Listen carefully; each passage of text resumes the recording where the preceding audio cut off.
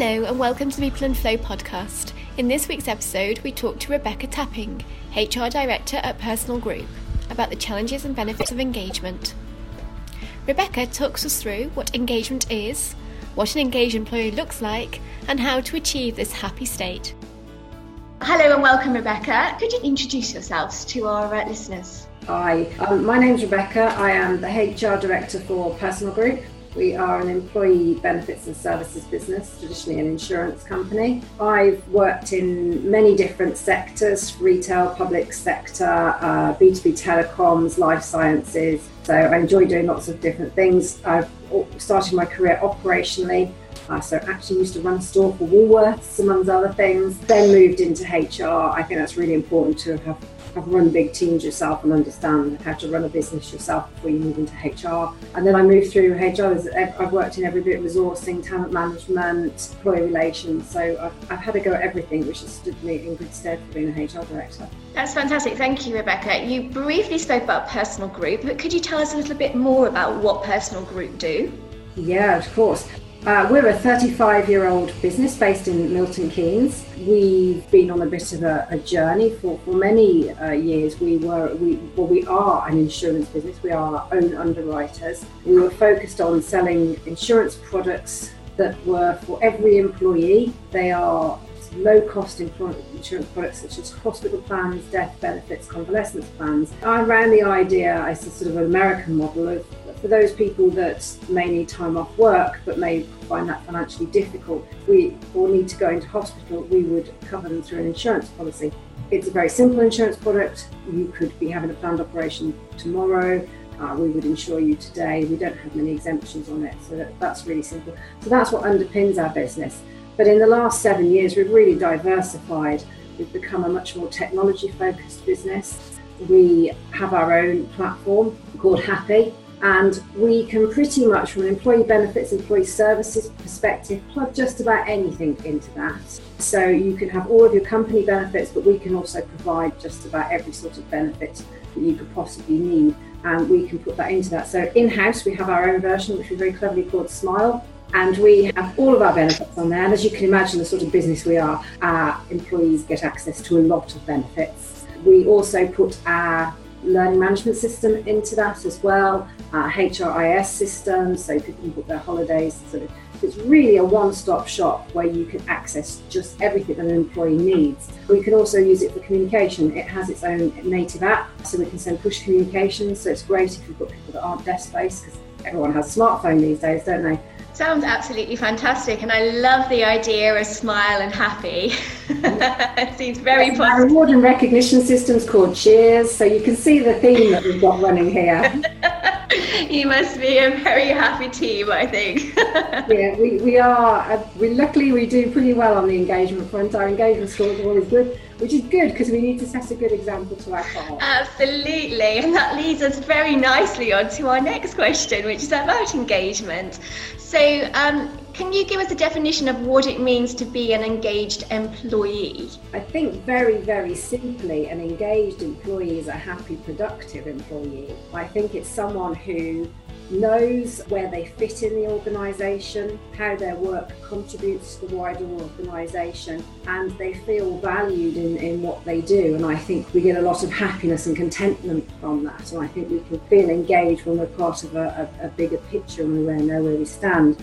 And I think, in turn, an engaged person is a productive person. And I think, that's what we're all after, isn't it? Productivity is the big question at the moment. Absolutely, and I think that's a really nice, simple but valuable definition of what engagement is, that we can understand that it's not something that requires a lot of thinking. It is quite simply just that, isn't it? An engaged workforce that are happy and content and feel valued in their organisation. I think very much so. I think you have to try and keep it simple. You can tie yourself in knots with engagement. But I think if you start with the idea that everybody comes to work with the intention of being good at what they do, and start from there, there are very few people in this world that come to work with the idea that they're not going to work, they're going to be bad at what they do. We all want to be good at what we do, and I think if we start from that place, that helps us understand engagement. That's lovely, Rebecca, a really positive outlook there, thank you. Have you noticed any trends in employee issues over the past couple of years at all? I think one of the big agendas on employees is well-being at the moment. I think that has three arms to it. It is financial well-being, it's physical and it's mental well-being. I think we are in a tougher world these days. I think external factors mean that financially people are finding things harder. Inflation goes up, their money doesn't go as far. There are many businesses out there that are not able to give much pay increase, if any pay increase at all. I'm very aware there's a lot of businesses out there for considerable years have not given any pay increases. And that makes it difficult for employees. I think employees also lead very complicated lives now. They often have children to balance. They might also be caring for parents at the same time. That has an impact on their mental and their physical well-being. I think we have a generation coming through that is growing up with social media, and we've not seen that before. And I think that's had all sorts of impact on the sort of people they are and how they cope with the workplace. So I think that the well-being umbrella, there's a lot underneath it. That's a concern for most employers at the moment. So with regards to the society that we live in, the social media impact and all the other external factors which you've just mentioned, how does this affect an employee with how they engage with the organisation? I think people are very much, they're human.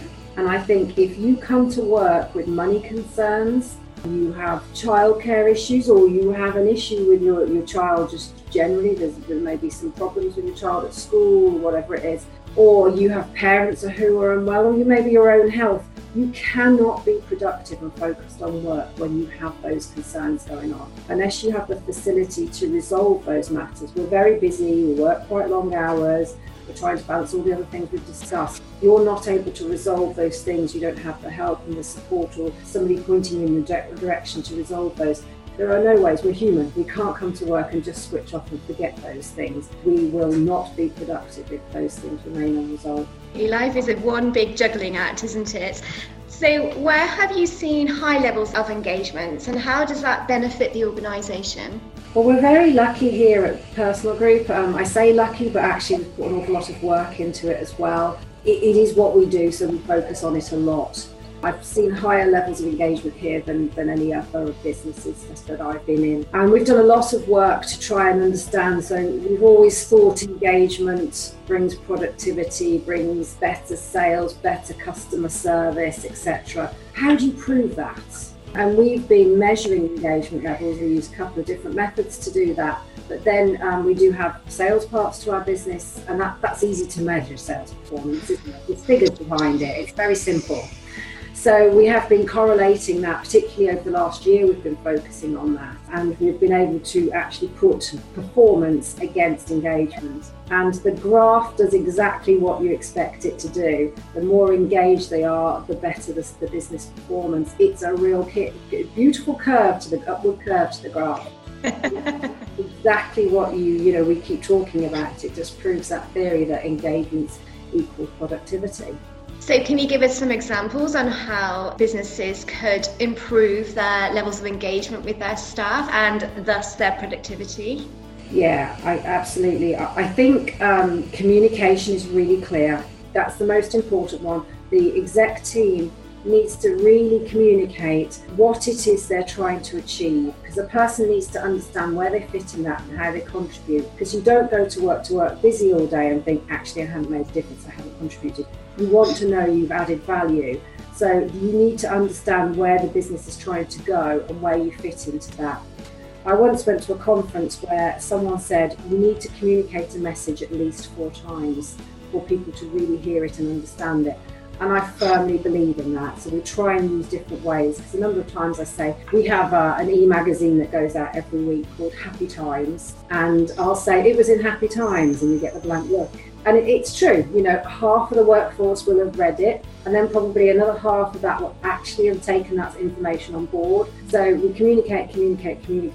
We try and make ourselves accessible so people can ask their questions, we can understand how we might have communicated, but have people really understood it? So we've done, every quarter we do a comms meeting where the senior management team is accessible, talk about what we're doing, where we're up to and how we're performing, but it also means people can ask questions. And this year we played around with Slido. So we had a SMT on the sofa event and people could ask questions via Slido. It was a little bit nerve-wracking for those of us on the receiving end, but it was a great experience and our employees loved it. So they could ask us any questions, upvote, downvote the questions. And it was a great experience. We will do it again. But, so literally the hot seat. Yeah, absolutely. So yeah, we're always trying to find different ways to communicate with people and ensure they understand what it is we're trying to achieve. And we also, the other side of it, we try and listen. We try and have different mechanisms for people to be able to talk to us. We try and be accessible, but we are aware we're senior managers and some people don't always find it that easy to come and ask that question. Mm-hmm. So we try and give different avenues for giving us feedback for asking questions as well. We're not perfect. We're always learning. There's always different things we can do. But I feel we do, and our engagement scores show that we do a pretty reasonable job of that. So as a HR director, you sit on the exec board. What particular challenges have you faced, and why is it important for a HR director to be on the board? I think, yes, you could function without being on it, but it's a lot more work. You'd have to require you to make sure you're really keeping in touch with the other directors in the business. It's easier to be part of that conversation. They also do, I don't want to generalise, but they tend to focus on operational things, result, etc. And it gives you that opportunity to just ask the question, are we taking people with us? Is that making sense? How are we actually going to deliver that? I think we might be stretching people too far. All those you can ask the what if questions and you can just challenge a little bit. But you can also, HR is largely the engine to the business, although IT will fight me on that one. We are largely the engine to the business in that we bring people into the business, we support them during the employee life cycle, and we're there when they do decide to leave the business. If we don't know what the business is trying to achieve fully, then we can't be there to support them. There's nothing worse than an HR function that's being told what to do. HR function needs to be able to anticipate what needs to be done and be able to support the business with that. So I think it's absolutely vital that challenge is there, but also it allows HR to be on the front foot, not on the back foot. Rebecca, thank you very much for such an illuminating conversation and dialogue. Thank you very much for your time. You're very welcome.